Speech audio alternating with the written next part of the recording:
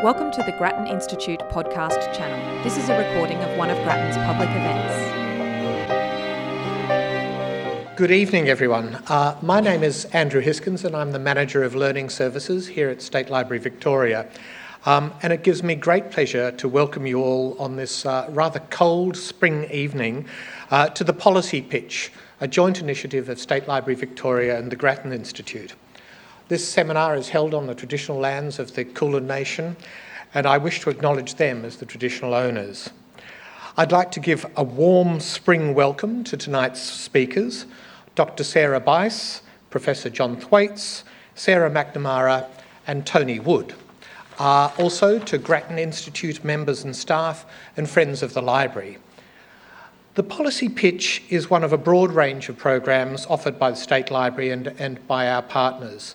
If you'd like to know more, I'd encourage you to pick up our winter brochure and have a look at what's on that and on our website to keep abreast of the free community programs that we offer. So tonight's topic is about retail competition in the energy sector, and it is featured prominently in current affairs. Two recent events in this ongoing debate are the meeting of retailers with the Prime Minister and the release of the bipartisan review of the Victorian electricity and gas markets led by John Thwaites, who's with us tonight, and an independent panel. Sarah, John, Sarah and Tony, I look forward to hearing your observations about this contentious domain, and I can almost feel the energy in the room. I'm pleased to introduce the moderator for this evening, Dr Sara Bice. Sarah is Deputy Director of the Melbourne Energy Institute. She's a social scientist and Director of Research Translation for the Melbourne School of Government and President-elect of the International Association for Impact Assessment. Sarah has spent much of her career working with communities, corporations and government to reduce the social impacts of mining and extractive projects and improve policy outcomes. She's an award-winning writer and her book, Responsible Mining, is available now. Please join me in welcoming Sarah. Good evening and welcome, and I would also like to begin by acknowledging that we meet this evening on the land of the Wurundjeri people of the Kulin Nation, and to pay my respects to their elders, past and present, and to any elders who may be with us this evening. As we introduce part of our Energy Futures seminar series through Melbourne Energy Institute in partnership with the Grattan Institute, tonight looking at retail competition in the electricity sector and energy price. I am so pleased to see the lights are on. And it's something we really take for granted, isn't it? The lights are on, the refrigerator hums, the telly turns on. For so long, energy has been, for many of us, a very invisible resource that today is becoming much more visible. And a great deal of this increased visibility is due to the noticeably increasing cost of electricity to the everyday consumer. It's certainly why we're here tonight. It's no coincidence that this conversation is taking place at our beautiful State Library, thank you, Andrew, in the heart of Victoria, because nowhere else in Australia today are individuals paying more for their energy. Professor John Thwaites' independent review into the electricity and gas retail markets in Victoria, and you'll hear much more about that from the man himself in a moment, it found that Victorians are paying an average of around 21% more per year for their electricity than the cheapest offer available in the energy market. These prices were much higher than those found in official estimates. And meanwhile, another of our speakers, Tony Wood, and his colleagues from the Grattan Institute, found that Victorians could save a total estimated, are you ready, $250 million a year if the profit margin of electricity retailers was the same as for other retail businesses. And you'll hear more from Tony in a moment as well. The situation has led to calls for urgent attention to a market that was fully deregulated in 2009. We see headlines like those that recently appeared in The Age, noting that the Australian wages are relatively frozen and increasing energy prices are hurting households' hip pockets. The recent release of Chief Scientist Alan Finkel's review into the future security of the national electricity market to which the Melbourne Energy Institute was privileged to contribute, has sparked ongoing debate over a clean energy target, and it's re-emphasised the pressing need to transition to a low-carbon economy and society. We need to look no further than the hurricane-pummeled Caribbean and southern United States, or to the flooding in South India, for reminders as to the climate change context that make tonight's discussion so important. So for now, the lights remain on, but can they remain affordable? To help us contemplate this and other questions tonight, I'm very pleased to introduce our speakers for the evening. And the way that the evening will run will be that John Thwaites will present the findings of his report, and that will then be responded to by our guests Sara McNamara and Tony Wood. We will then have an opportunity for a facilitated panel discussion before we open up to the audience. So to introduce our speakers. Professor John Thwaites is Professorial Fellow, Monash University, and Chair of the Monash Sustainable Development Institute and Climate Works Australia. John is also the Chair of Melbourne Water, Chair of the Australian Building Codes Board, and Co-Chair of the Leadership Council of the UN Sustainable Development Solutions Network, launched by the Secretary-General of the UN to provide expert advice and support to the development and implementation of the Sustainable Development Goals. If you need a chair, I think John might be your man. He was Deputy Premier of Victoria from 1999 to 2007, so just prior to the deregulation of the market, and a member of the Victorian Parliament from 1992 to 2007, during which time he held several ministries, including health, planning, environment, water, and climate change, and I'm sure his is a name familiar to many of you from Victoria. We're also pleased to welcome Sara McNamara, who was appointed as the Energy Council's General Manager of Corporate Affairs in January 2016. Sara is a corporate and government relations professional with more than 10 years' experience working with policy and regulatory frameworks across the resources and energy sectors. Most recently, she was Chief of Staff to the then Minister for Industry, the Honourable Ian Macfarlane, and prior to that, she worked as a Senior Policy Advisor to the Prime Minister on energy, resources, environment, agriculture, and communications. Sara, and for some of that time, she also headed up its community engagement team for AGL Corporate Affairs, where she worked as head of government affairs as well. This is a woman whose parents are in the audience, and they should be very proud. Sara began her career as a corporate lawyer, and he has a Bachelor of Arts in Law from the University of Melbourne, so we're very proud of that, Sara. And she has also worked as a policy advisor in the Howard government. And finally, many of you who attend Grattan Institute events will know our third and final speaker, Tony Wood, who has been the Energy Program Director since 2011 after 14 years working at Origin Energy in senior executive roles. From 2009 until 2014, Tony was also the Program Director of Clean Energy Projects at the Clinton Foundation. Hillary's book is out now. Advising governments in the Asia-Pacific region on the effective deployment of large-scale, low-emission energy technologies. In 2008, Tony was seconded to provide an industry perspective to the first Garnaut Climate Change Review. We have an expert panel for you tonight with plenty of discussion and debate, I'm sure. So without further ado, I would like to welcome Professor John Thwaites.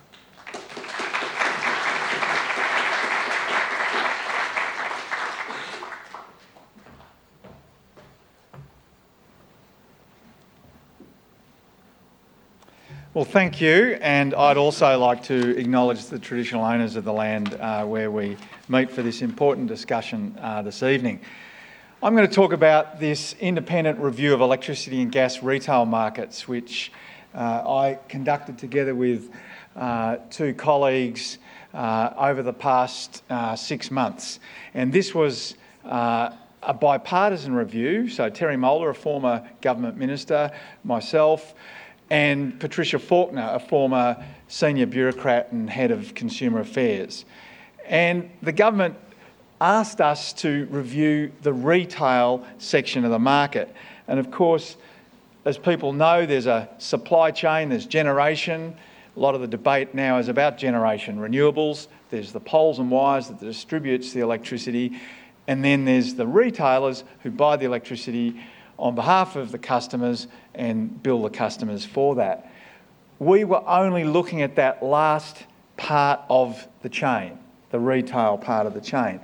And when you get a bill, it's not broken up like this, but behind your total bill there's a number of different costs. So in an electricity bill, you've got that wholesale charge, whether it's renewable or coal or gas. You've got the network charge, which we pay to the network companies for transmitting and distributing the electricity. You've got a charge for environmental schemes like the Victorian Energy Efficiency Target or the Commonwealth Renewable Energy Target. And then you've got this area that I'm going to focus on tonight, which is the retail portion of the bill, the retail charge. And retailers, in sending out the bill and calculating that, have two components of their charge. One is their costs, their billing costs, their marketing costs, their costs of keeping customers, and the profit that they make. And that's how that's made up. Now, competition in Victoria was introduced into the retail market in 2002, and it was completely deregulated in 2009. And the intention at the time was to drive down costs and to provide better services for customers. And the basis for that was a view, and I can stand here as someone who was part of the government that had this view, was that this would use the benefits of competition to drive more efficiency. And that was the theory behind it. Now, when we approached this inquiry, we approached it from one overriding consideration, and that is the market now operating in the interests of consumers? And that's the whole purpose of having a market and having competition. We concluded that currently the retail energy market is not doing that. That it is not operating in the interests of consumers. And the first thing I guess we looked at was, well, what's happening to total bills? And if you look at that graph there, that's from Australian Bureau of Statistics. That's the total bill since $2,000 and the increase in that. And since the year 2000 and the increase in that.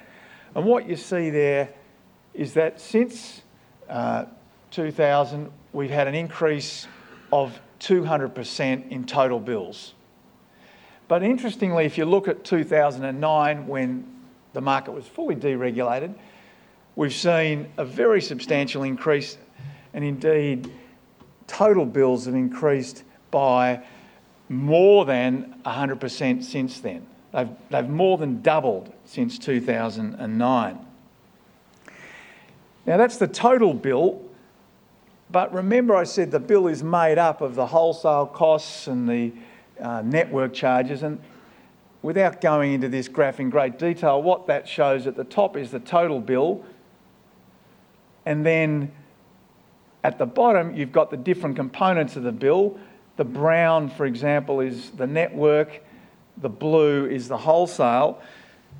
What you see there is that there has been some increase in network charges, some in wholesale, but it doesn't explain fully the total increase in bills. And what we identified through our review is that a significant component of this very large increase in the total bill is the retailer's charge.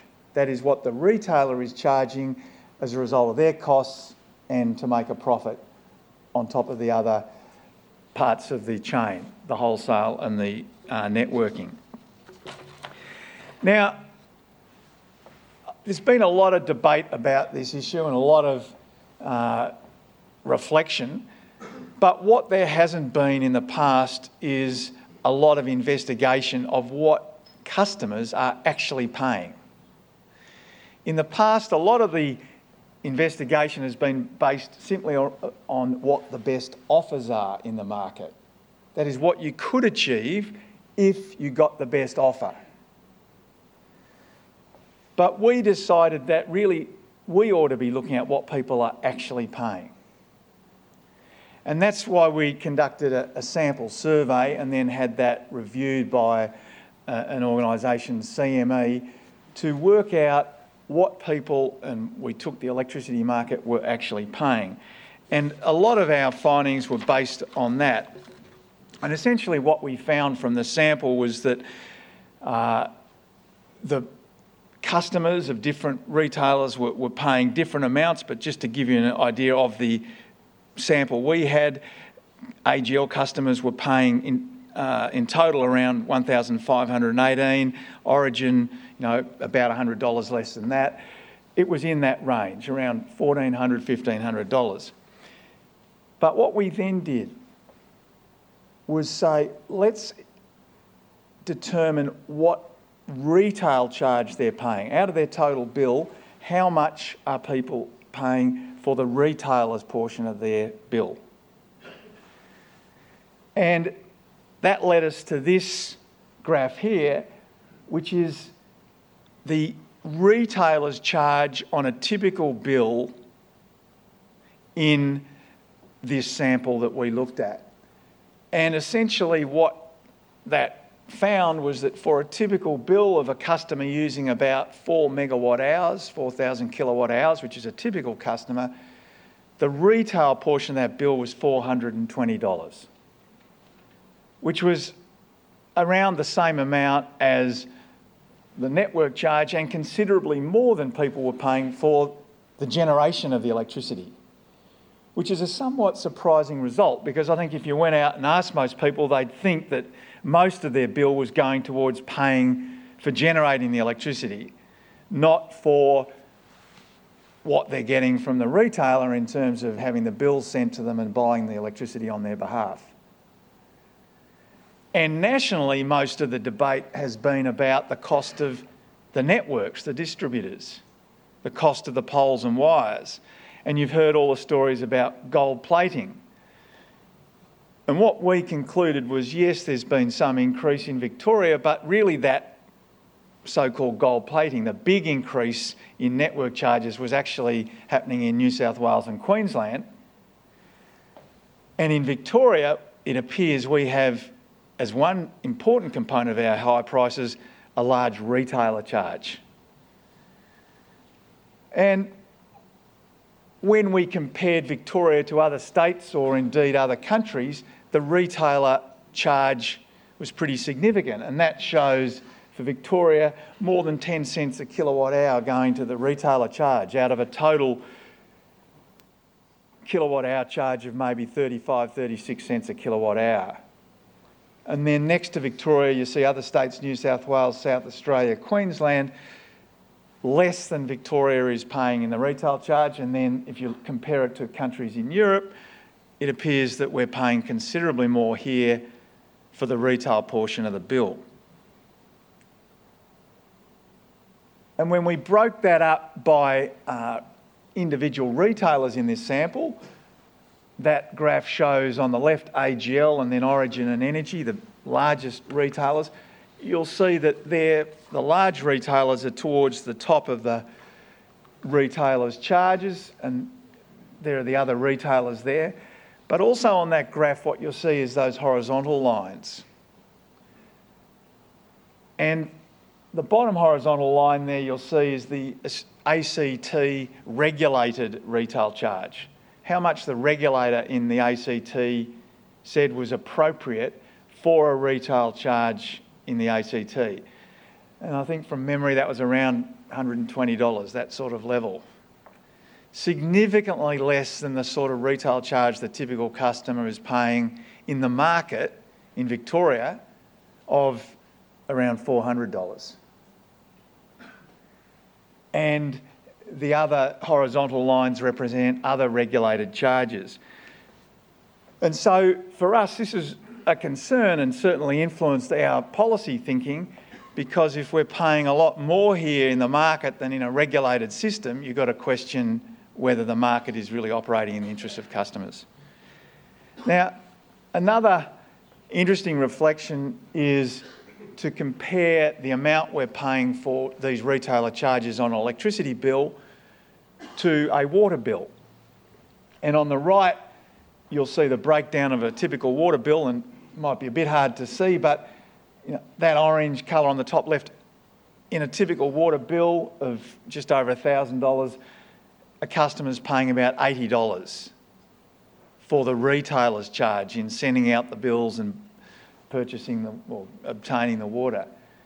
Whereas in the electricity system, it's around $400.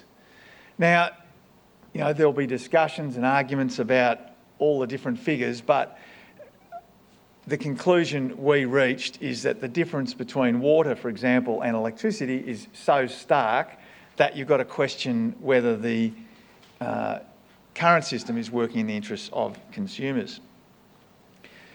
And the other thing that we looked at is, what's the difference between what people are actually paying and what the best offer is? Now, what we found is that overall, on average, people were paying 21% more than the best offer. And in dollar terms, on average, that worked out to $294. But interestingly, you could sort of categorise people in different groups, and on the left is the low-saving group. There appears to be a group of about 30% of people who are participating in the market, and the gap between what they're paying and the lowest offer is relatively small, $84. That's the group on the left, about 30% of the market. But 70% of the market, 70% of the consumers are paying well above the odds. And the middle group there are paying $223 more. And then there's a group on the right which represents nearly a quarter of all customers who are paying $500 more. $500 more than the best offer. And so, clearly this is a significant issue, and in the past a lot of the focus has been, in a sense it's the customer's fault because they're not getting on the best offer. But the way we looked at it was, is the system working when so many people, 70% of people, are so far away from the best offer? And another interesting factor we saw was a high portion now of people's bills, the bill you're getting, is now fixed charges. That is the daily supply charge. Now, what this graph shows, on the left of that in the brown is the total fixed charge in the bill, and for the AusNet area it's around $420, you'll see. Now, often the statement is made, the retailers have to charge a fixed charge in their bill because the networks are charging them, so they have to pass that on. And so what we did was look at what the networks are charging the retailer for a fixed charge, and that's in the blue and the green. And what you'll see there on the right, the other colour green, is the balance.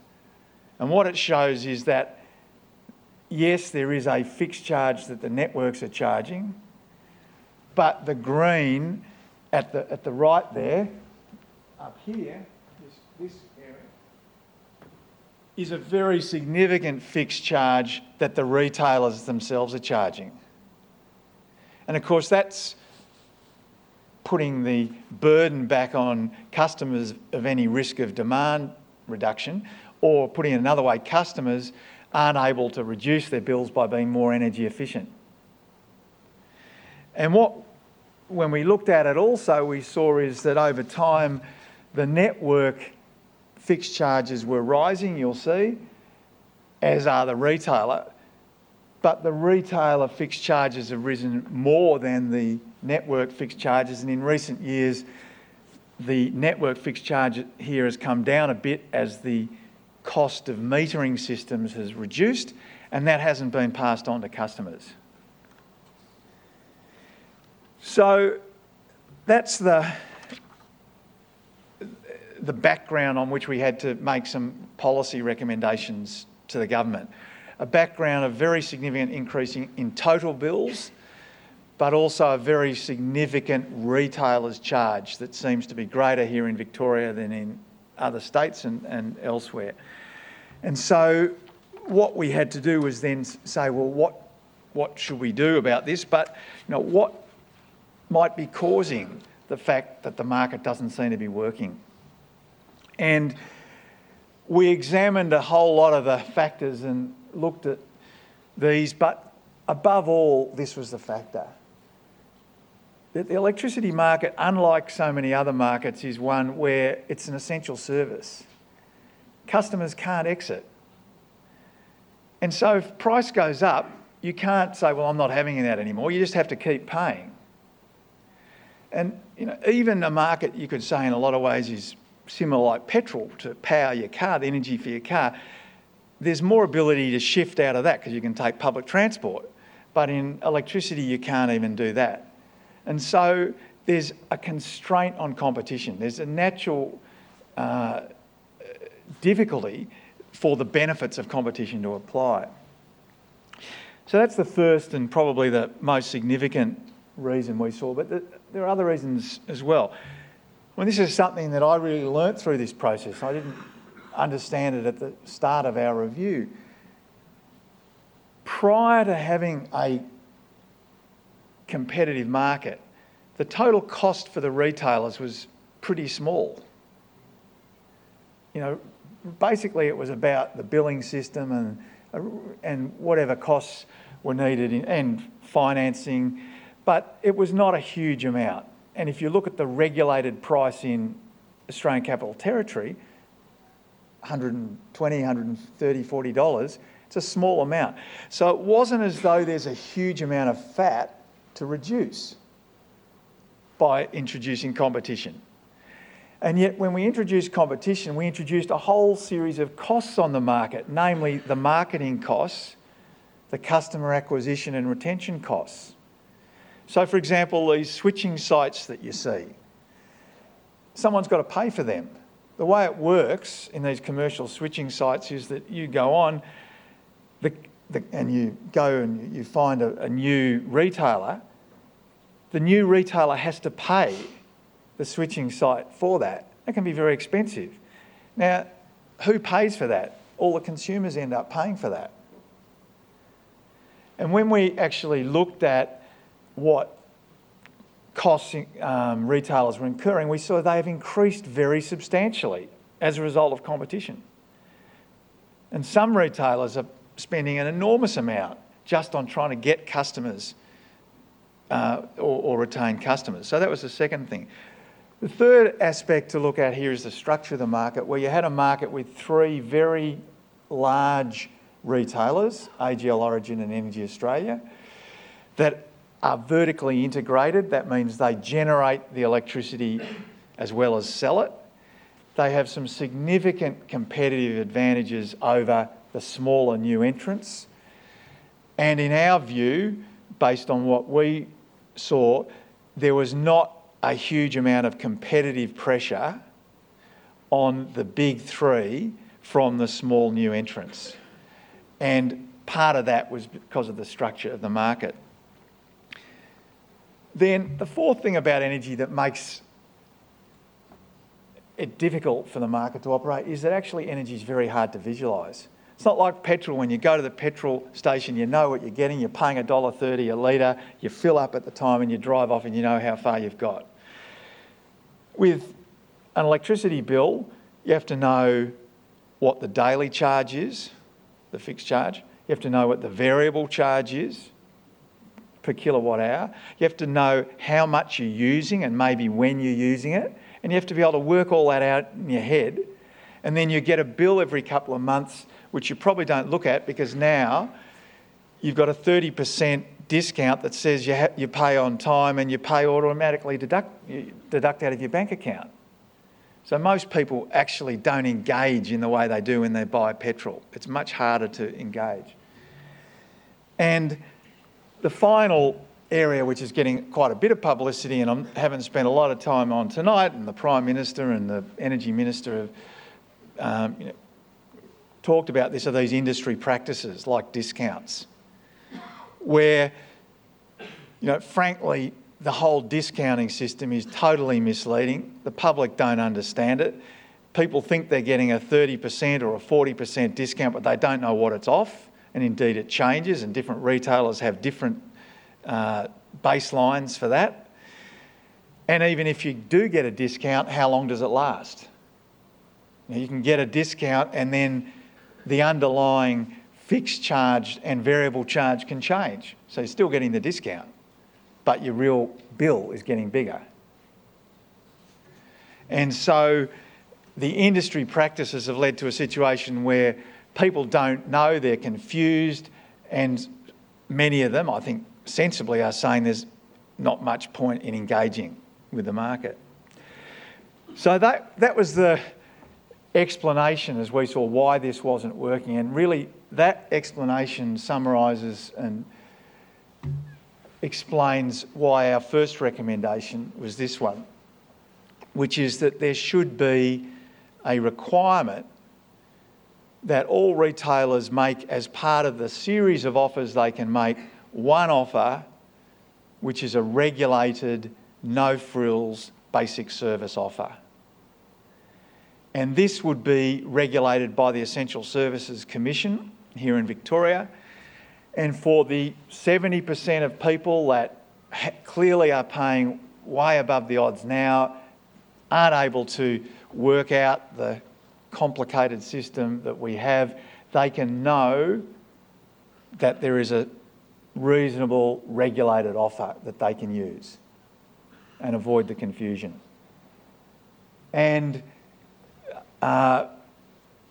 we understand that if this recommendation is accepted by the government, there will need to be some discussion about the detail on how this will operate. But our basic principle is that this should be set by the Essential Services Commission, which is independent, and it should be based on how much people use, and people can have confidence in that. So that was our first and probably most important recommendation. But we also made a number of other recommendations to make the market clearer and to empower customers. And one recommendation that we believe is important is that any marketing of offers should be on the basis of dollars, not on the basis of discounts, so that people can clearly understand what they're paying in a bottom line dollar sense. And we also recommended that there be changes to the way in which contracts and benefit periods are regulated and marketed. Currently, there is a requirement that the retailers notify people at the end of a contract period, but not necessarily at the end of their benefit. And more people are on evergreen contracts now, which go on, but they might have lost their benefits. And so we're recommending that there be some reforms there to make it much simpler and clearer for customers. We're also recommending that there be more access to smart meter data for those who do want it, and we've made some recommendations to protect low income and vulnerable customers. One of those recommendations is that the government look at a group purchasing on behalf of low income schemes to group purchase low income groups to group purchase electricity on their behalf. We also believe that the Essential Service Commission should be given more power to monitor the market, to find out exactly what's happening, and to develop a market code, an energy market code that has the consumer front and centre. And I guess that's where I'd finish up with, because that has to be the objective of any system. The objective is not how many retailers we've got or what the churn is or any of these other indicators. The objective should be, how is this system affecting consumers? Thank you.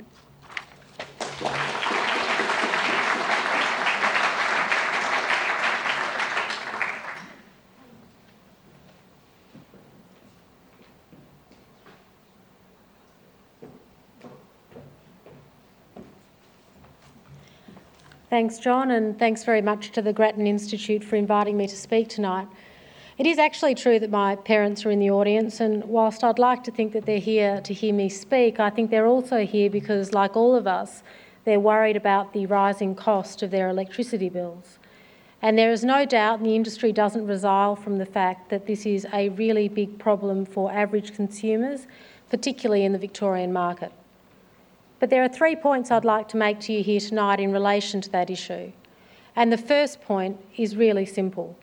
The problem of rising electricity prices in this state is not to do with the behaviour of retailers. It is because of the volatility in the wholesale market that we are seeing and the ongoing supply issues we have in Victoria and elsewhere in the NEM in relation to the supply of reliable baseload energy. We know that the closure of the Northern Power Station in South Australia and the more recent closure of Hazelwood here in Victoria, Hazelwood punched a 20% hole in the baseload generation capacity of this state. That leads to massive volatility issues in the wholesale market, and one thing that retailers have to do that is really important, and it forms part of their retailer charge, and it is hard to price accurately when you're looking in retrospect at how retailers have behaved, is wholesale market risk. And that is an increasingly difficult issue for retailers to grapple with, and the cost of prices in the wholesale market are a key cause of rising prices here. Now, what is the answer to this? The answer does not lie in re-regulating retail prices here in Victoria. We know as an industry that we have suffered 10 years of policy uncertainty at a federal level, and that needs to stop, and the sooner the better.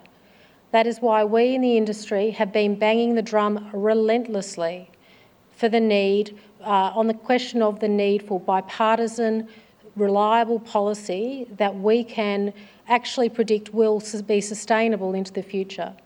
We believe we have a suite of policy options that represent something the industry can work with on the table now in Canberra, and we're hopeful that we'll get to a place where there will be bipartisan support for all of the recommendations in the Finkel review, including the clean energy target or a replacement for it. However, so what we really do want to see is that really strong federal policy support to enable the right investment in the market, because when we don't have the right investment signals, and policy certainty is what enables investors to have the confidence to invest, then we're not going to get investment in the new reliable generation that the system here in Victoria so desperately needs. The second point I'd like to make is that it's really important that energy retailers and the energy industry as a whole is able to continue to be flexible and to innovate for the new energy future that we're facing.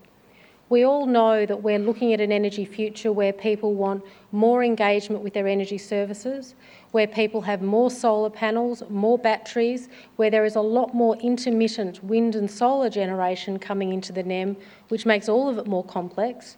And we know from AEMO's recent report that that complexity is starting to mean that we have real supply issues coming down the line soon.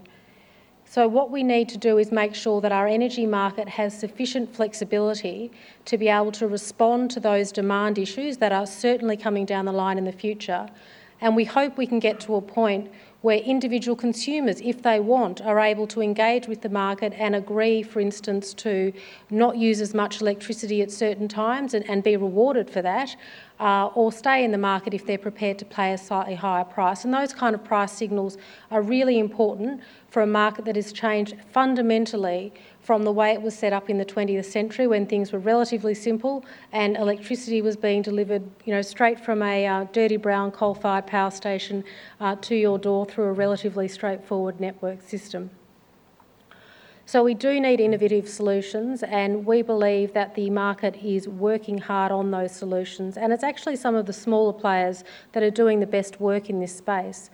And that's why we are concerned to make sure that we have the creativity still embedded in our industry to enable that work to be ongoing. Now, thirdly, I'd like to say that I think that one of the really important things for this industry is that we focus on delivering transparency to our customers and helping them to engage with the market, which we know they find confusing. Now, retailers acknowledge that things need to change, and the work they've been doing recently in relation to the PM's Retailer Roundtable, and the work that they'll do now, I hope, on the back of the really strong recommendations contained in the Thwaites Review, and I'm referring there to recommendations 3 through 11, which we support, when implemented can really work well, we think, to deliver better transparency. We know that customers don't like discounting. It's confusing to them. We know that customers would like a simple comparator rate, for example, where they can analyse what they might save and how much their next energy bill might cost them. But there are complexities to this, and the industry needs to work through these complexities so we can make sure we're not misrepresenting to customers what their future energy bills might look like. Because, of course, there are a lot of different inputs into an energy bill, and people's usage can also change. It's a volume-weighted product. We're really looking forward as an industry to working with governments and regulators on removing these barriers to understanding the energy market, and we do think it's important work, and we're very supportive of the work the Thwaites panel has done in identifying some measures that will go a long way to achieve those goals. Now, having indicated our support for recommendations 3 through 11, I'm afraid I cannot be so supportive in relation to recommendations 1 and 2. To say they're problematic for the industry would be an enormous understatement. They represent an extremely retrograde step in terms of the way this industry is regulated. A re-regulation of prices would not deliver to the future energy market the kind of flexibility it would need, and companies will close. Small retail companies will not be able to compete in an environment where a basic service offer remains the standard offer for most, if not all, customers in the market. Those companies will close, and the jobs and the investment and the innovation that they are working on at the moment will go with them. And one of the reasons that it will be so hard to compete, even for the incumbent retailers, is that we know that the intention of the basic service offer is for the ESC to set a price that does not include some of the basic costs of doing business. And by that I mean the costs of acquisition and retention of customers. This makes it really incredibly difficult to imagine a basic service offer that would be anything other than less than the cost of doing business, which means large incumbent retailers will stay in the market and smaller retailers will have to exit. We believe that this would be essentially throwing the baby out with the bathwater. And we also don't understand what the basic service offer would do in a market in replacement to the standing offer. Now, people don't like standing offers, but standing offers do perform a not well publicised, important public service. The standing offer is set by each retailer in the market as a default offer. I like to think of it as the sort of offer you have before you dive into the market. It's the offer you're on. It's a high offer. It's usually the ceiling or the highest offer in the market or thereabouts. It's set differently by each retailer, but they're all kind of about the same. And it's the offer you're automatically on to ensure that you can receive the essential service that is electricity. So when you move into a new house and you haven't bothered to pick up the phone to tell Origin or AGL or Simply Energy or whoever you want to use who you are, a standing offer is the default offer that you will automatically be on. And it enables it enables your energy provider to provide you with electricity under really straightforward terms and conditions, so you actually have a contract in the market. And the idea of a standing offer, and there's a good reason why less than 10% of Victorians are on it, it's because it is expensive and it is designed to be a temporary offer from which you dive into, if you like, the market and find an offer that's better for you. And it is true that there are a wide range of priced offers in our market at the moment, but price dispersion is a function of a competitive market working. And what we need to do as an industry and with government is to make sure that people are empowered to make the choices in that competitive market to get the best deal possible for their circumstances.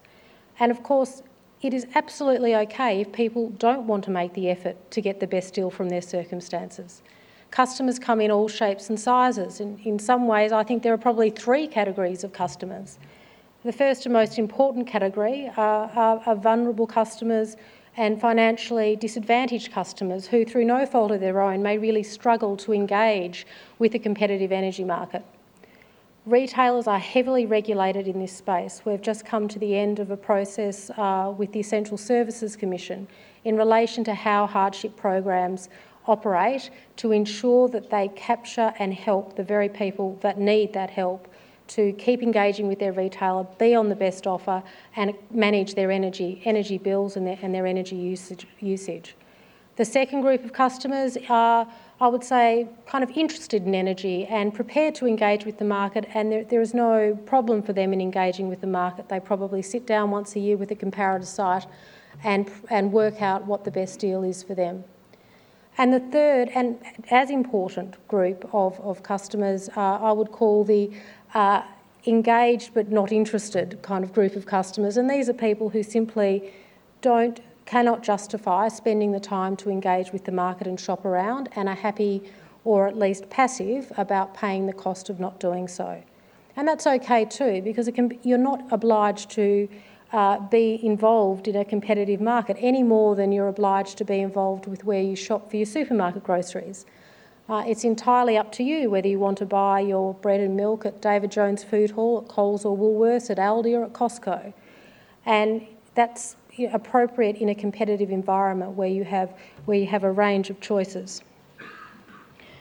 So, in conclusion, I'd like to say that as an industry, we do support the recommendations of the Thwaites reports 3 through 11 in terms of making sure that our consumer protections framework really works to the benefit of all customers. However, items 1 and 2 of the recommendations are really, really problematic, and we are actually doing some analysis ourselves in the Energy Council, and we will be putting out a report by Oakley Greenwood in the next few days, which actually picks apart some of the assumptions that the Thwaites report relied on when it talked about retail margins and other behaviours in the market. It is really difficult to look with any accuracy at what retail margins actually are, but published data by publicly listed companies such as AGL and Origin, which are independently reviewed by auditors, suggest that their actual margins on a $1,400 bill are about $250, not $423, as the Thwaites report has suggested. And this is a really important distinction, because if retail margins are actually in a more sensible range, then the justification for re-regulating and killing a market and driving out retail businesses and all of the innovation they bring does no longer exist. And we would really encourage the government to look closely at those recommendations and understand the unintended consequences that implementing recommendations 1 and 2 would bring. Because if the government feels that it might be responsible for energy prices at the moment, it will certainly be 100% responsible for them if it itself is setting the prices. And to set that price with the volatility we have in the wholesale market in particular is a very brave game to play, I would suggest, and we would be very concerned about a regulator's ability to be able to do that with any accuracy. Thank you.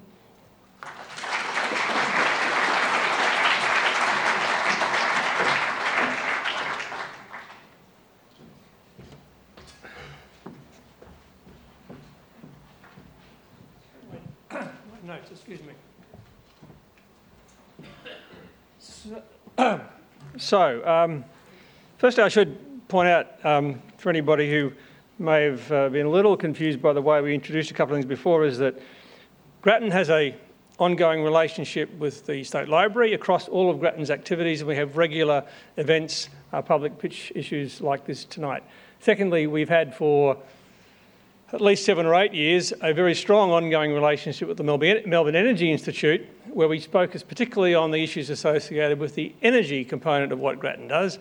Tonight is one of those programs where we bring all the 3 organisations together. So we very much value our relationship with both the Melbourne Energy Institute and with the State Library.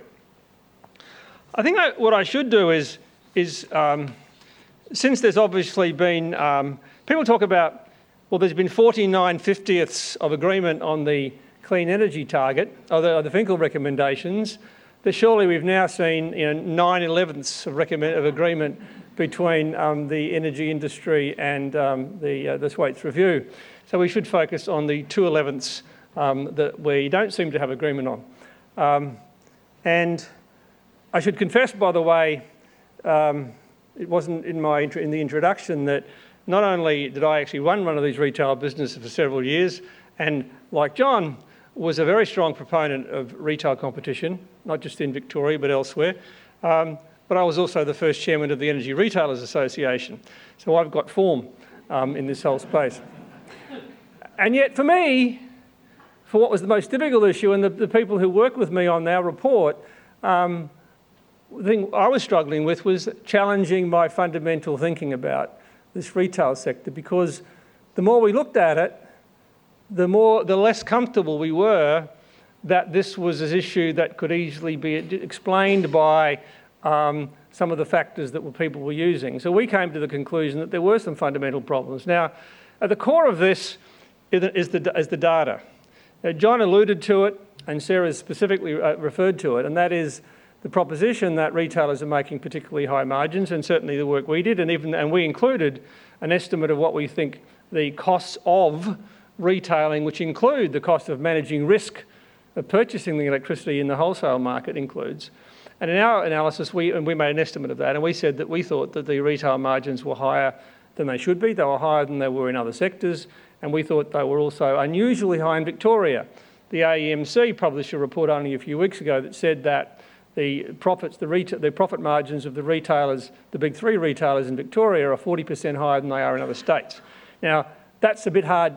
That's where I would question one of Sarah's comments, that if there was only the wholesale market, then what is it about Victoria that would justify that big difference? The data, in terms of getting what people are actually paying, as John suggested, is quite difficult because retailers don't voluntarily provide that information. They'll tell you what their standing offer is, and what their best deal is, their advertising, but they won't actually tell you how many customers they have on what actual margins or actual prices or actual deals. And so that means that it's very difficult to work out what the actual profit margins are. And so what's therefore important is that the work that is currently being done by the ACCC, commissioned by the federal government earlier this year, running in overlap with the Thwaites review, is so critically important because the ACCC has the powers to actually get the data from the retailers. So I would certainly, at the very least, caution the Victorian government before implementing recommendations 1 and 2, if they're looking at that and based upon the Thwaites review, to make sure that they've taken into account the conclusions or the initial conclusions of the ACCC review, because they will publish their preliminary report very shortly, and that should give us some much better insight into the data. I want to come back to, therefore, what we thought were the key issues and key recommendations, and some of this very strongly overlaps with some of John's comments. What is it about electricity? And John made the point about the way we buy it, and Paula Conboy, who's the chair of the AER, said to me, it's a bit like if you went into the supermarket each week and filled your trolley with groceries and walked out through the electronic checkout and did that every week, and then 3 months later you got a bill from Coles telling you what your bill was, and you look at this damn thing and it's sort of thousands of dollars, you just pay it. Because you'd no way known you're going to work out, well, did I buy all that stuff? How much did it cost? All this sort of thing. It's a very difficult market to engage with. And not only that, as John said, it's also a market you can simply not choose to buy from. It's not obvious that up until now, and of course in Victoria, we've had more competitors than we've had in any other state in the country, and yet we seem to have the biggest problem. And it's not obvious to us, not only are there issues to do with price, but there's not been that much innovation. Now, innovation that says we're going to give you a discount for paying on time or a discount for paying through direct debit is hardly the most fundamental innovation we've seen on the planet this century. Or, as some of the stuff I was certainly involved with doing, offering people magazine subscriptions or things like that, or RACV memberships. I mean, they're fun to have, but they don't really go to the heart of the product, because the product is the product. It's a very homogeneous product. And some of the innovation just makes it more complicated. When we've spoken to people about this work, just about everybody you speak to has their anecdote about how difficult they found it to engage with the market. Sarah made the point you'd think it'd be pretty simple for smart people. Well, you better know how to run a spreadsheet and how to because it actually turns out to be not as simple as you'd like to think it should be. We don't have simple comparator rates, and it's very good news that the retailers have agreed to do that in their discussions with the Prime Minister. But I know lots of people who've said to me, well, I've got to look at my daily demand charge, I've got to look at these the different peak and off-peak charges. The discount, as John said, sometimes is off one of those and not both. And how do I? It is actually quite difficult. And people who even know this sector have just given up in frustration. One issue that John pointed out, which I think is particularly important, is that question of people who are disadvantaged, vulnerable customers, as Sarah described them, or on low incomes, for example.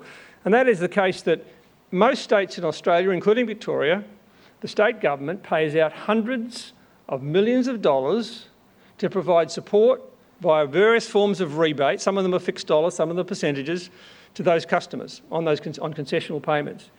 And yet, many of those customers aren't on the best deals. So what's happening is that the government is basically passing that money to the retailers. Now, you'd say, well, surely the answer would be to make sure that a requirement that all people on concessional payments are on the best deal.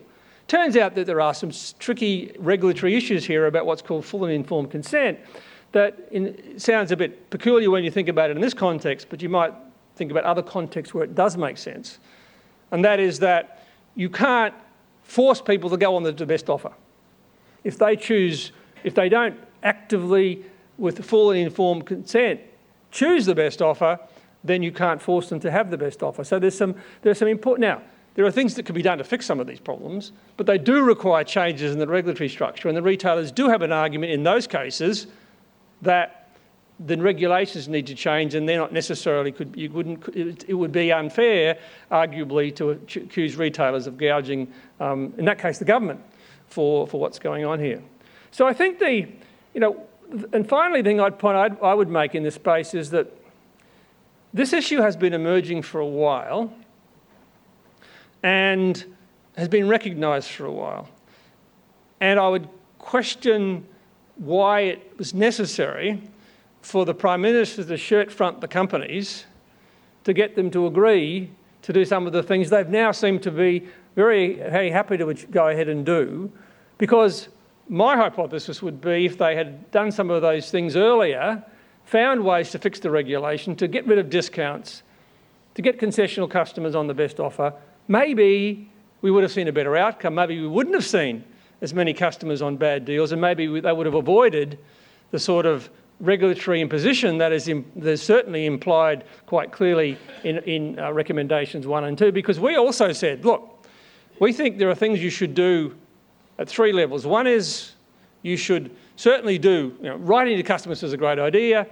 Most likely it won't last very long. Yes, it overloaded the Energy Made Easy website for a while, but that's not going to last, I don't think.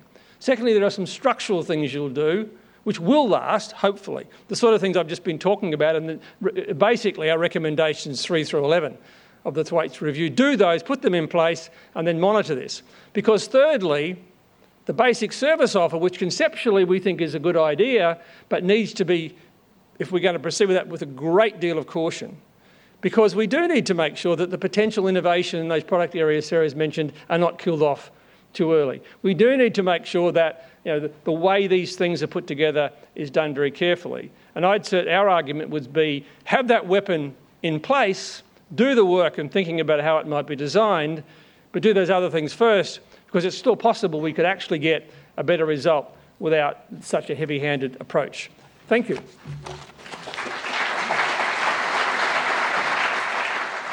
And John Thwaites, let's start with the 211s, because really that seems to be the issue here. And the basic service offer, it does appear likely to be supported by the Victorian government, but retailers and experts, some of whom are on this stage with you now, they've been very critical of that. Sarah McNamara, you just called the basic service offer extremely retrograde. And there's an argument that it may be too onerous and too difficult to implement. So, John Thwaites, Is the basic service offer really the best solution to Victoria's energy price problem? Well, clearly we wouldn't have recommended it otherwise. And without going through the arguments again, we didn't start with that view. We didn't start, I can assure you, that was not where we thought we would end up when we started. And it's a bipartisan panel, pretty experienced panel. It was really only after looking at the way the market is operating, but more than the way it's operating, the essential nature of the market. We came to the conclusion that simply by making all these other changes, 3 to 11, yes, you would improve things, but you weren't going to change that fundamental structure, which was that it's an essential service, people couldn't exit the market, and the amount of savings from the old regulated system weren't able to be matched or offset because of these large competition costs, costs that we're imposing on the system. Sarah McNamara, you want to come in here? Yeah, look, firstly, I'm interested to hear you say, Sarah, that you think the Victorian Government will support recommendations 1 and 2. That's certainly a bit of new news, I think, for the industry at this point. We have been informed by the government quite appropriately that they will go through a detailed consultation process and issue their response to the Thwaites panel report by the end of the year. Now, more recent media reports are suggesting that the government may, without consultation, decide to support in principle all of the recommendations of the Thwaites report. And as an industry, and I think generally as consumers, we should be concerned if the government were to take that step. Because even if the basic service offer is an appropriate solution, and I hasten to say that John and I will agree to disagree on that, to implement that without any consideration of the alternatives or any forensic cost-benefit analysis to identify unintended consequences and costs to Victorian consumers is frankly not a wise course of action for any Victorian government. And we want to take the time to work with the Victorian government through each of these recommendations and make sure they are equipped with all of the information about the impact so they can make the right decision. Tony Wood, I'll bring you in here because you've consistently argued over the years that the market needs to be allowed to demonstrate its effectiveness. And now there's a question about the market being allowed to continue in the form it has been since 2009. How long do you think we should wait for that market to demonstrate its effectiveness? And should Victorians be asked to wait in light of rising prices? I think there's those of you who have lived on another planet wouldn't have noticed the debate going on between the current federal government and AGL about the Liddell power station. There is a dynamic in the energy system at the moment, and maybe more broadly, that markets are crap. Basically, they don't work. Privatisation was a waste of time. It's too expensive that we need to basically renationalise the system. And the beginnings of it are already being seen in South Australia, in Canberra, in New South Wales and so forth. And in Queensland, of course, they still own it all anyway. So, and so I think we would be fundamentally quite nervous about that because we think the underlying principles that were established back in the mid-90s about markets being a primary source of good outcomes is still true. So when we look at this retail sector, and you come, and you look at it, and we saw, many of the conclusions John reached, particularly that fundamental one about do the benefits from competition outweigh the costs of competition? Now, John's conclusion is that they don't. Ours is that they don't seem to, but maybe they might yet. Now, I think that's a very interesting way of sitting on the fence, and I can feel the splinters coming through my trousers as I do it. But I guess the concern for us is is unintended consequences. Because in the energy sector, we've seen many responses to diagnosis of a problem, which has created more problems. And you say, why do we have to fix that, right? It's a bit like you take medicine for something and the side effects of the medicine are worse than the original problem. So while the concept of the basic service offer and the structure of the service offer, including the not allowing the costs of competing, we completely agree with. But what we're nervous about is whether we really need that medicine quite yet, and have we really understood the problem, and have we really made sure that we can do this in a way that's going to not cause unintended consequences. No, I don't think that's something that needs to take a long time. And for example, in particular, the analytical work from the ACCC will tell us a lot more about some of the analytical work that both John has had input on and we did some work on. John Thwaites, let's focus in for a moment on unintended consequences, and in particular one consequence which both you and Sarah mentioned, and it goes to an issue of the debate between customer fault versus system issues.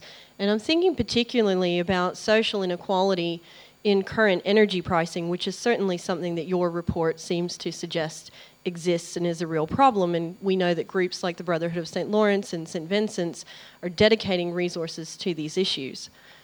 Do you see energy pricing as a social equity issue, and what do you think can be done to address that? Well, it's clearly a social equity issue. Without energy, you can't warm your home in winter. You can't have a fridge or a stove. So energy is absolutely a fundamental right that people should have. And it is fair to say that for many families and single people that the costs of energy are such that they're in energy poverty. They're not able to heat their home sufficiently. They're cutting back on things that they should not. Having said all of that, we don't think the discussion, though, should be just about that. We think a market should be for all consumers, just like our health system is for everyone. In fact, one of the reasons our health system works better than the American is that we all have a joint ownership of it. And if we try to just categorise action as just for one group, then in many cases that group doesn't get as good a service as if the whole of society has a well-working system. Sarah, you picked up on this issue as well. What role do you see energy retailers playing in relation to social equity in energy pricing?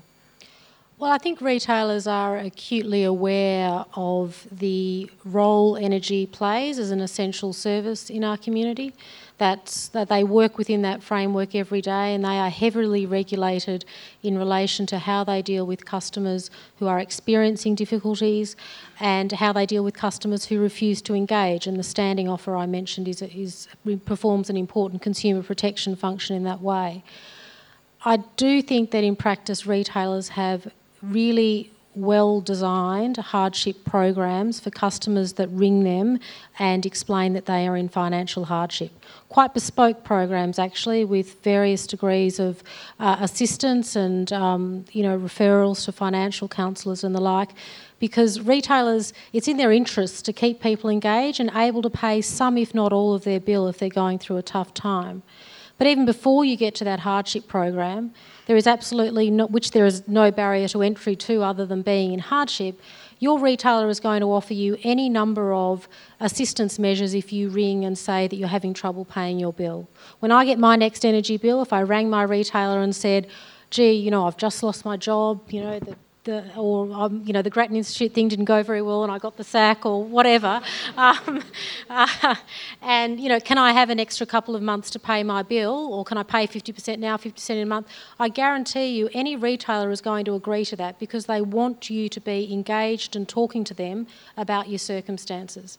Now, retailers aren't community service organisations themselves, but they do recognise the essential nature of the service they're providing, and they do work really hard to make sure that they can keep some form of energy supply going to households, even those who are in real financial strife. I think, Sarah, one of the issues here is that the essential service characteristic is absolutely one of the things, right? And for those non-economists around, Tony, the essential services characteristic, explain what that means. Well, simply, as John said, you can't survive, certainly in today's society, without electricity, right? It would be a very difficult challenge. I mean, some people would say, one of my daughters would say, an essential service includes, so many hours of television a day and a whole lot of other stuff. But the iPad. The principle, I think you understand.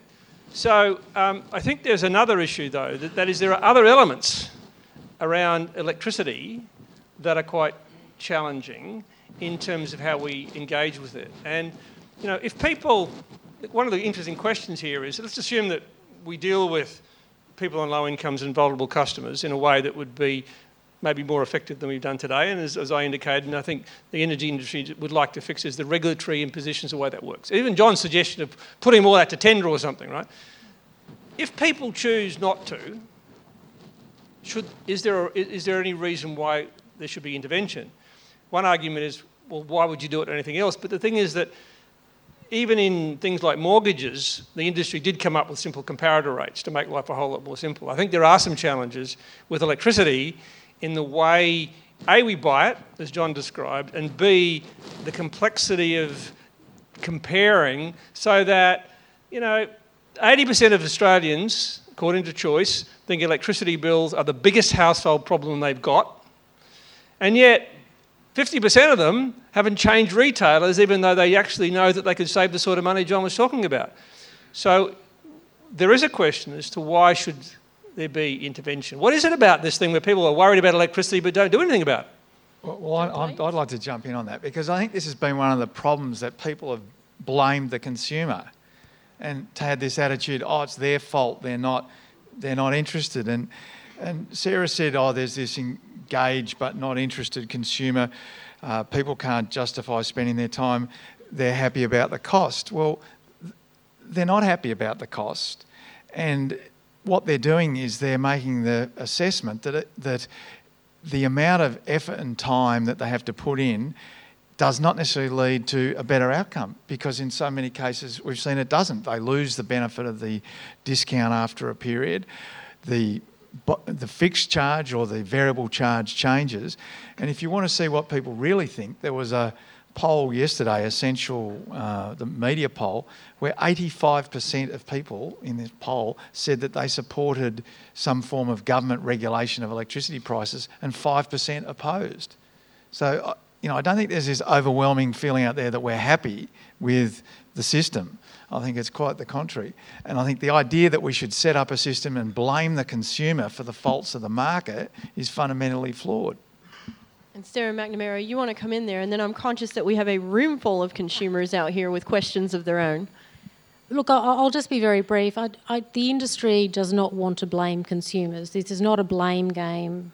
But people are entitled to engage or not engage with the market. What we need to make sure we're doing is ensuring that there are no reasonable barriers to people who are not encumbered or unable to engage with the market to engage.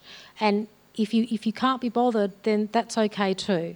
It's not a blame thing, but if we make one basic service offer the price for the vast majority of the market, people are going to find that price is not as low as some of the cheap offers in the market, and it will do absolutely nothing to fix the other inputs that come into your retail price from the wholesale market and network charges, which will continue, in particular in the wholesale market, to be extremely volatile. So your bills may not come down even with a basic service offer implementation. So now over to you, audience. We have some roaming microphones. We've got quite a few hands going up. We'll ask when you ask your question to be as brief and direct as possible. And if there's a particular panelist you'd like to hear from, feel free to direct your question to that panelist. I see there's a person very close to a microphone here, so we'll go there first. And there's another in the middle. I'm not sure how many roving mics we have. Thank you for that wonderful presentation, all parties. The last time I saw, there are something like 4,000 offers available in Victoria. And if it takes me 5 minutes to digest every offer, that's 20,000 hours. And the last thing I saw was on those 4,000 offers, they only last about 6 weeks. Then they change. They're always changing. How, as a consumer, do I have time to examine all those offers to select the best one for me? Well, I think the best advice that we like to give consumers in the industry is that the easiest way to check that you're on a good offer is to have a copy of your most recent bill and to go to the Energy Compare website run by the Victorian Government. Not one of the comparator sites that's a commercial one that you may be getting a less clear idea of what's what depending on the commissions being paid. Go to the Victorian Energy Compare website with a copy of your bill. It will not be the most fun 10, 15 minutes of your life, I'm sure, but you will get a snapshot then and there of what's available in the market. And my advice would be then every 6 months or 12 months to check in and make sure that you're still on the kind of deal that's at that better end of the range of cheap offers. One of the suggestions has been, I think, in principle agreed, but is slightly complex to implement by the retailers, is one that wasn't, I don't think, on John's list, and that is the idea that on your bill you would have one of those QR codes, and then what you would do is basically scan that. And in theory, at least, apparently this is working in the UK, that would then, because one of the complexities in this is that unless you've been able to go back into your bills and work out what your actual consumption has been, it's very hard to answer the questions you have to answer when you look at these online services, right? Now, the theory is that will do that for you. Now, I haven't seen the detail of that, and Sarah may have a bit more insight as to how practically effective that could be, but if it was available, that seems to me one of the things that might help break through the complexity of how do I work out, well, if I just bought the electricity next year that I bought last year the same way, how much would I save, right?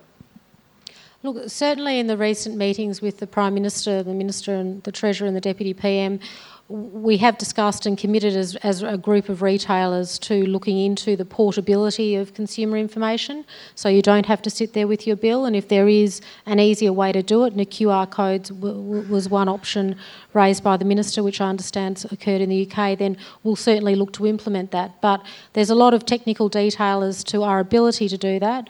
And the difficulty with energy is accuracy in terms of how you're predicting what your future bill will be like. And we need to make sure that people's consumption data can be an accurate predictor, if you like, of their future consumption. And that's a really hard thing to get a handle on. So we're working through those issues now.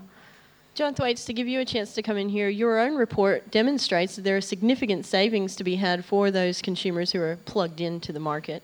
How do you think we can encourage more Victorians to be active energy consumers?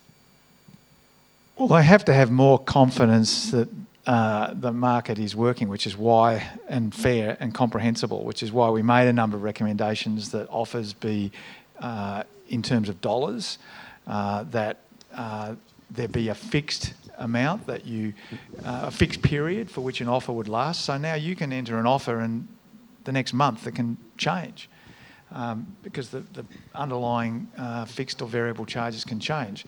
So we recommended that if you enter an offer, then it ought to be fixed for 12 months so you know what you're getting. So at least you can sit back for 12 months. I mean, Sarah said, do it every 12 months, but you can't do it every 12 months because it could change. So unless you have some sort of guaranteed period, people aren't going to have the confidence. But I think the question itself indicated some of the problems for people, that there are just so many offers and so many factors in the market. It is very difficult. I've used the Victorian Energy Compare site myself. It took me quite some time to do it, and it didn't work the first couple of times, and then it did, and that was good, trying to get your own data in it. So all of these systems are complex, and it's not just the Victorian site. You try using any online calculator site, they're not that easy, which is why, once again, we come back to the recommendation for most people, if they can get a no-frills offer that takes away the confusion, that's in their interest. And we have another questioner patiently waiting here.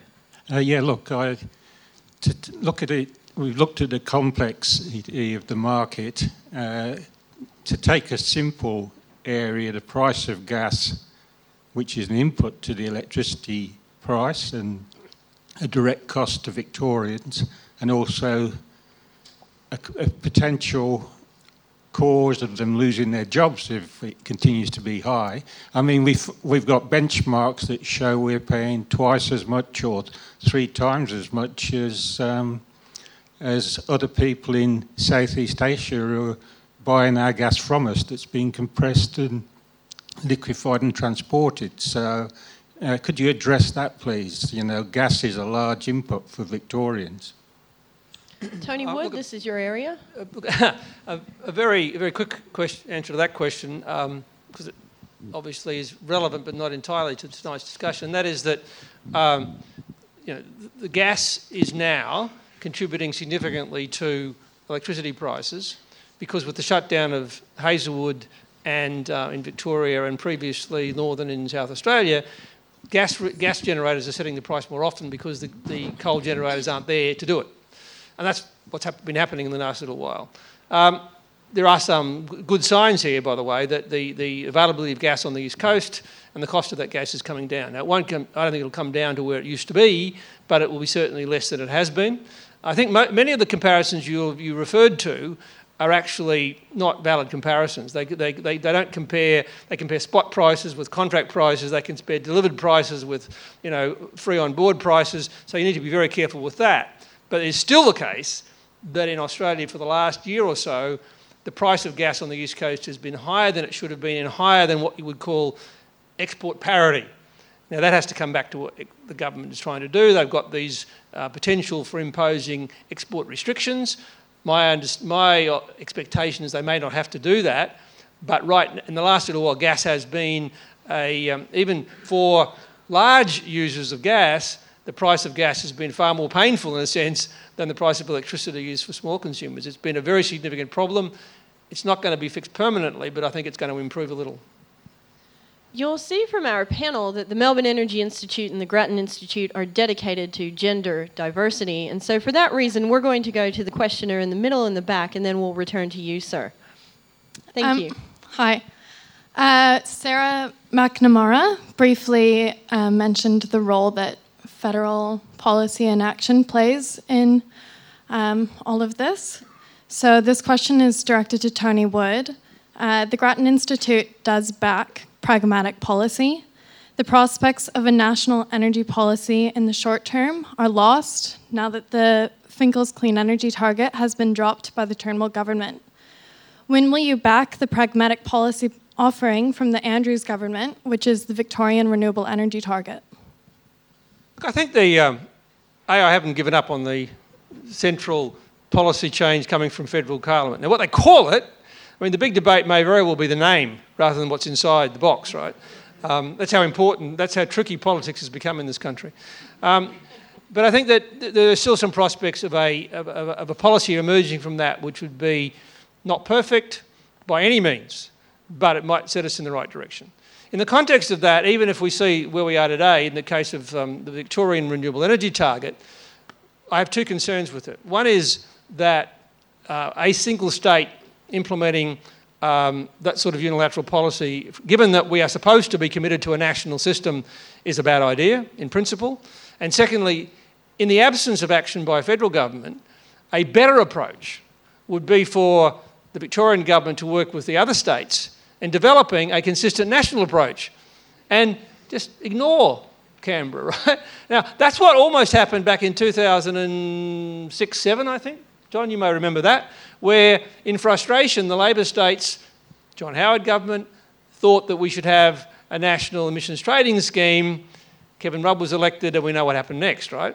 Not very much. So that's why I've been quite critical of the Victorian renewable energy. I understand completely why there's a political response because they don't see any action from Canberra, but I think that particular response is inappropriate and could lead, unless it's done much better than I've seen so far, to potentially a repeat of what we saw in South Australia. Other panellists, further comments on this tension between the politicisation of the issues generally?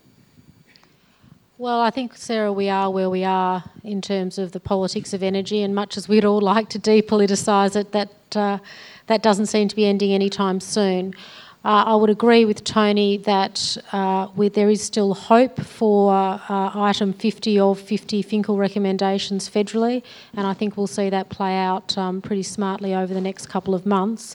And hopefully if something that is almost a CET and called something else if that's important for the coalition party room, as long as that can get bipartisan support, then I think industry would be okay with that. But the answer from the states of going it alone, if you like, does not deliver the kind of confidence to investors that they need to invest in generation, and really it muddies the waters and increases costs.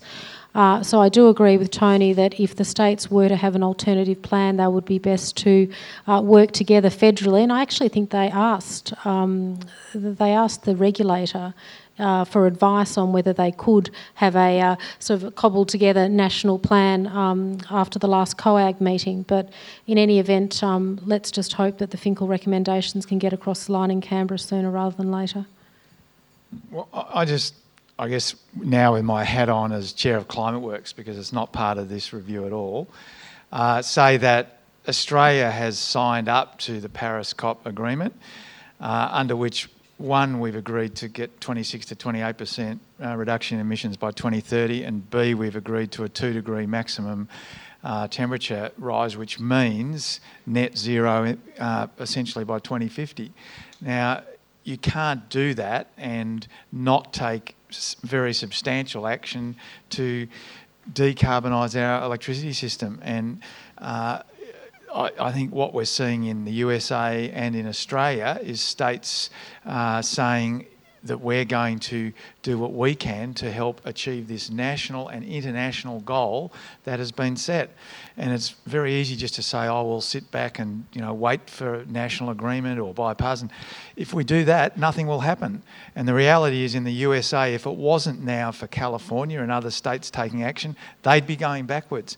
And I might say in Victoria here, we set up the VRAT when I was a minister here. That actually got renewable energy going at the time. The Howard government said no, that the fact that this was coming on.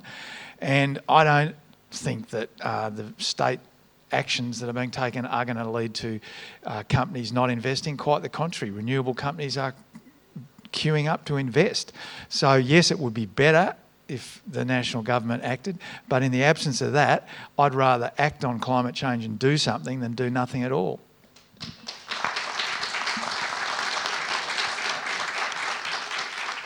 And we are conscious of your time and that this is a debate that could continue, and also that there's quite a queue of questioners, but I'm told we have one final question over this direction, and it's terribly hard to actually see you folks. So, thanks very much for the presentations and to Melbourne Energy Institute for organising this event. There is some evidence that renewable energy targets and feed-in tariffs are actually exacerbating this problem of price dispersion and creating cost reallocations between particular types of households, in particular from solar households to non-solar households. And often retailers have to recover costs from households where there's the least market pressure, so those on standing offers, for example. If we can agree that this is a problem that is currently going on, can you guarantee that the basic service offer won't actually exacerbate these kinds of inequitable cost reallocations? Well, first thing I say is, having been a politician, you never guarantee anything. So I'll tell you that, because you don't know whether the sun's coming up tomorrow. Having said all of that, look, the principle and purpose of a basic service offer is simply there to provide one offer in the market that's regulated. It's not to replace the others. So the other offers will be there, and whether it's solar or other things, they can be there. And this doesn't change that. So the other problems you've talked about of cost shifting between one group or another, they're there before, they're there in the future. The basic service offer doesn't solve that. So if you're looking at those, you need other solutions.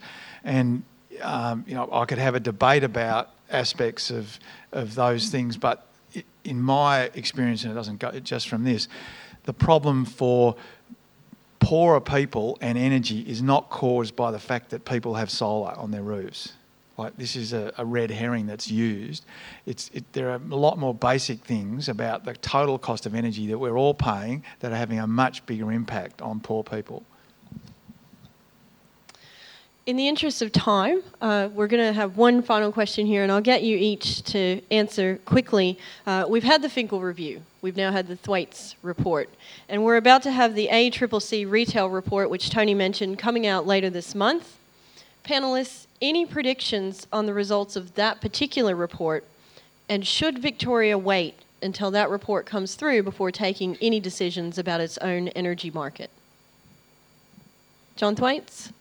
Well, can I emphasise that it's not my job to tell the Victorian government when or what to do. Like, we've given them the report and it's up to them. And I mean, someone made a comment that the Victorian government had made a decision in relation to it. I'm not aware of that. I don't believe they have. As far as I know, they've said that they're going to consider it, and there's a process that they're going through. And I know we had a day that I think Sarah attended, and with a number of others where we spoke about it, and there was a consultation about it, and I think they're undergoing discussions. So my answer to that is I don't think that the Victorian government, it's not my role to tell them, but just in timing, my understanding is the ACCC report comes out in a few weeks.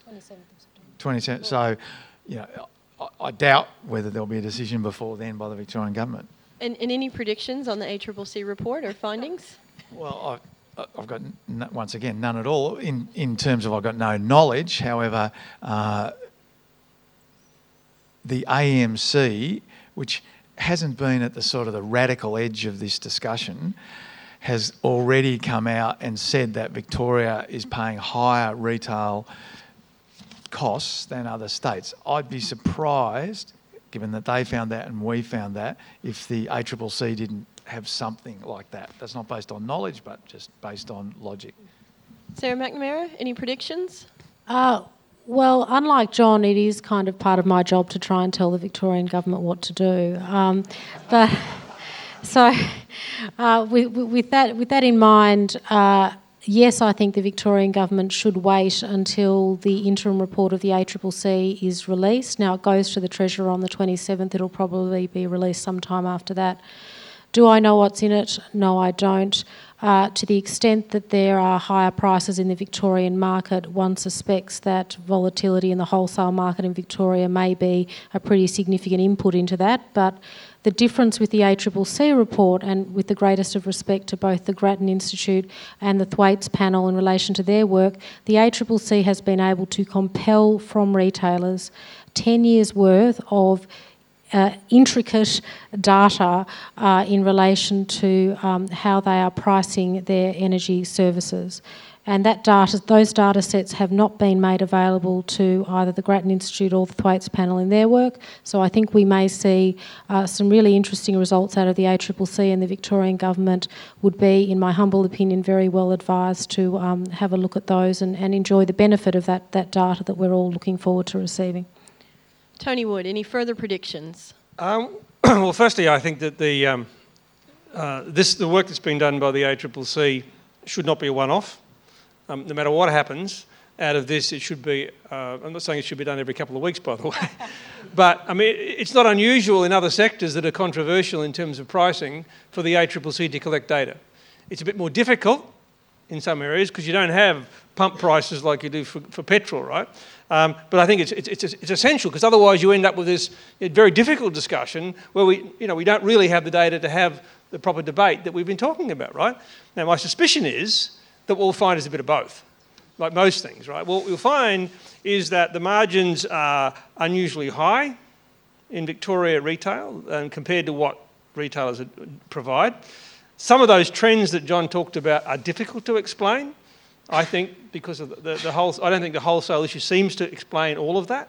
But I'm not. It wouldn't surprise me if the margins, instead of being 15, 16%, were 9 or 10%. That's still higher than I would think is going to be justified. I also suspect the ACCC will find that there are other issues within the energy market about which they're concerned, such as the vertical integration and the concentration of power in the wholesale market, and there are people who are, some of you may know, who are quite concerned about vertical integration and whether that's anti-competitive in itself. So there'll be important issues to emerge from that. I think practically and in principle, it would make sense for the Victorian government to wait. Now, the trick here might be that what we see is only a preliminary report from the ACCC with indicative numbers, which, and doesn't actually cut through to the very point where there's a degree of disagreement here tonight. So in that case, that will be more difficult to do. Our recommendation is to absolutely get on and do these other things and use the threat, if nothing else, of the basic service offer for the industry to get its act together and prove that it's not necessary. Wouldn't that be a good outcome? I'm not so optimistic about that. We'd love to end on notes of optimism, but Tony didn't allow us to do that tonight. But I will ask you to just a little bit pregnant. Yeah. Just join me in thanking our panellists tonight, Professor John Thwaites, Sara McNamara, Tony Wood. And we would like to thank you all for coming on behalf of the Grattan Institute, the Melbourne Energy Institute, and our wonderful hosts, the State Library of Victoria. Thank you for your time, for your enthusiasm, for your energy. Wishing you all a lovely spring evening with warm homes and cheap prices on energy bills. Thank you.